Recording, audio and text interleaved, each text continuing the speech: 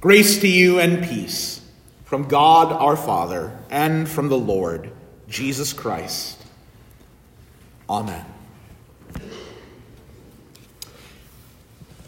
The church gathers on Easter in order that we might see our risen Lord.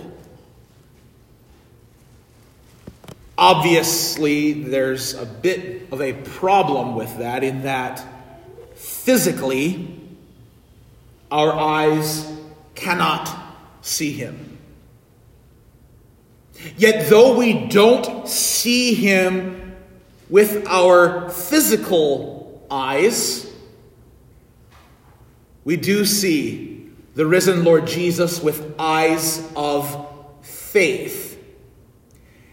Now, we often assign faith to things that we're told we ought to believe, but there's no real proof or evidence for it. And that is a mistake. When we are called by the Holy Spirit to faith, we are not told to just put our trust and hope in things that have no basis in reality. We gather here, the church, on Easter morning.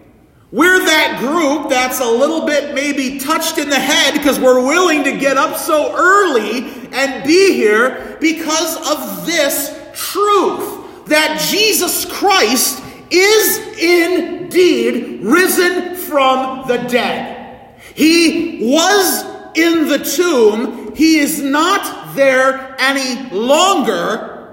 And this is based in fact. And that is what St. Paul establishes at the beginning of 1 Corinthians 15, his great chapter on the resurrection. I think I may do this every year. If not, it's definitely a thing I'm going to start doing. If you want a great Easter devotional practice, adding into sunrise service and going to the breakfast and being in church, go home and read 1 Corinthians 15 in its entirety. We get just the first 11 verses in our epistle today. And in those 11 verses, Paul establishes that this resurrection of Jesus is rooted in things that actually happened. Seeing our risen Lord this morning is not just blind trust. Paul gives us evidence. Starting in verse 3, he says, I delivered to you as of first importance what I also received, that Christ died for our sins in accordance with the Scriptures, that he was buried, that he was raised on the third day in accordance with the Scriptures. Now we say as much in the Creed, whether we use the Apostles' Creed or like this morning, the Nicene Creed, we say that Jesus was crucified, died, and was buried. And on the third day he rose again. What we don't say is what Paul goes on to say in the next several verses. He died for our sins, was buried, raised on the third day in accordance with the Scriptures. And that he appeared to Cephas, then to the 12. Then he appeared to more than 500 brothers at one time, most of whom are still alive, though some have fallen asleep. Then he appeared to James, then to all the apostles. Last of all, as to one untimely born, he appeared also to me. Paul in his confession of the Christian faith, indeed speaks of Jesus crucified, died, buried, raised to life on the third day, and also witnessed. He was seen with physical eyes so that the people of God would have confidence that he is indeed risen from the dead. That you may have that confidence that your Lord does indeed live. Faith hears that witness, which, for example, our gospel today we heard from St. John, his witness.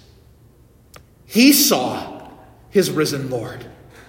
He was one of many who saw Jesus and recorded it, that you and I would know, would trust, would have assurance that death truly has been undone. And at the very beginning of our epistle, the very beginning of 1 Corinthians 15, that great chapter, St. Paul says that this is the gospel.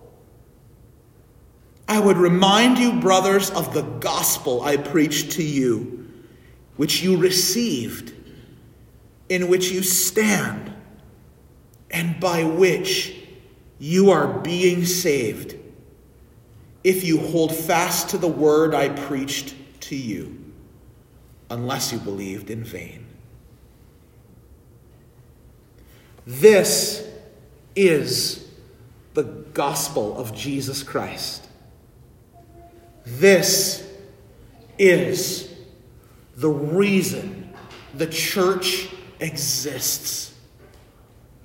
Because our Lord Jesus was dead and is not dead anymore. And this is truth. This word is given to you. This word of gospel, hope, promise, and comfort is for you. That you would know and trust and have assurance that death does not get the final word. Death does not win the day. In fact, Paul, in true Pauline fashion, goes on later in that chapter at the very end. I'm telling you, you need to go home and read it. The very end. Paul is bold enough to say, "O death, where is your victory? O death, where is your sting? Death, you have none of it. You have no victory. You have no sting. You have no power, because our Lord Jesus Christ is risen from the dead. He was in the tomb. He is there no longer. And for that reason, we have a special word that is on our lips today and throughout our Christian life in this world. We are called to sing together, Alleluia. He is risen indeed. This is truth. This is everything. Again, Paul's words. I delivered to you as of first importance what I also received, that Christ died for our sins in accordance with the Scriptures, that he was buried, that he was raised on the third day in accordance with the Scriptures, and that he appeared. He was seen. Whether it was I or they, so we preach, and so you believed. May we never tire of preaching that Jesus is risen from the dead, that the tomb is empty. Again, going back to that first verse, I would remind you, brothers, of the gospel I preached to you, which you received, in which you stand, and by which you are being saved. This good news, that word gospel, it means good news. That almost seems insufficient. To just call it good news, that the tomb is empty, that because death has no power over Jesus, it has no power over you.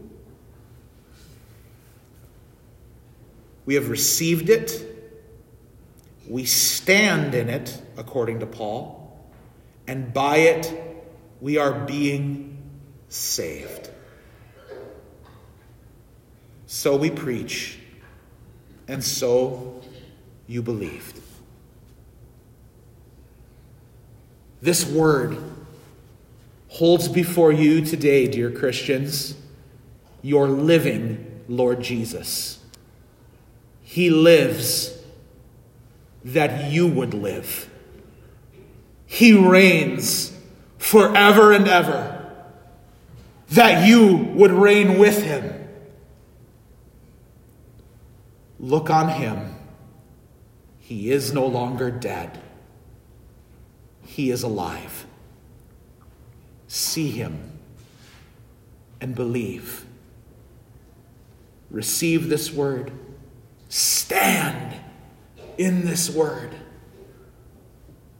And be saved for all eternity. Because the resurrection of Jesus is historical fact. Death is undone. He lives forever.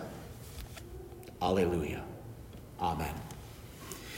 The peace of God, which passes all understanding, keep your hearts and minds in Christ Jesus. Amen.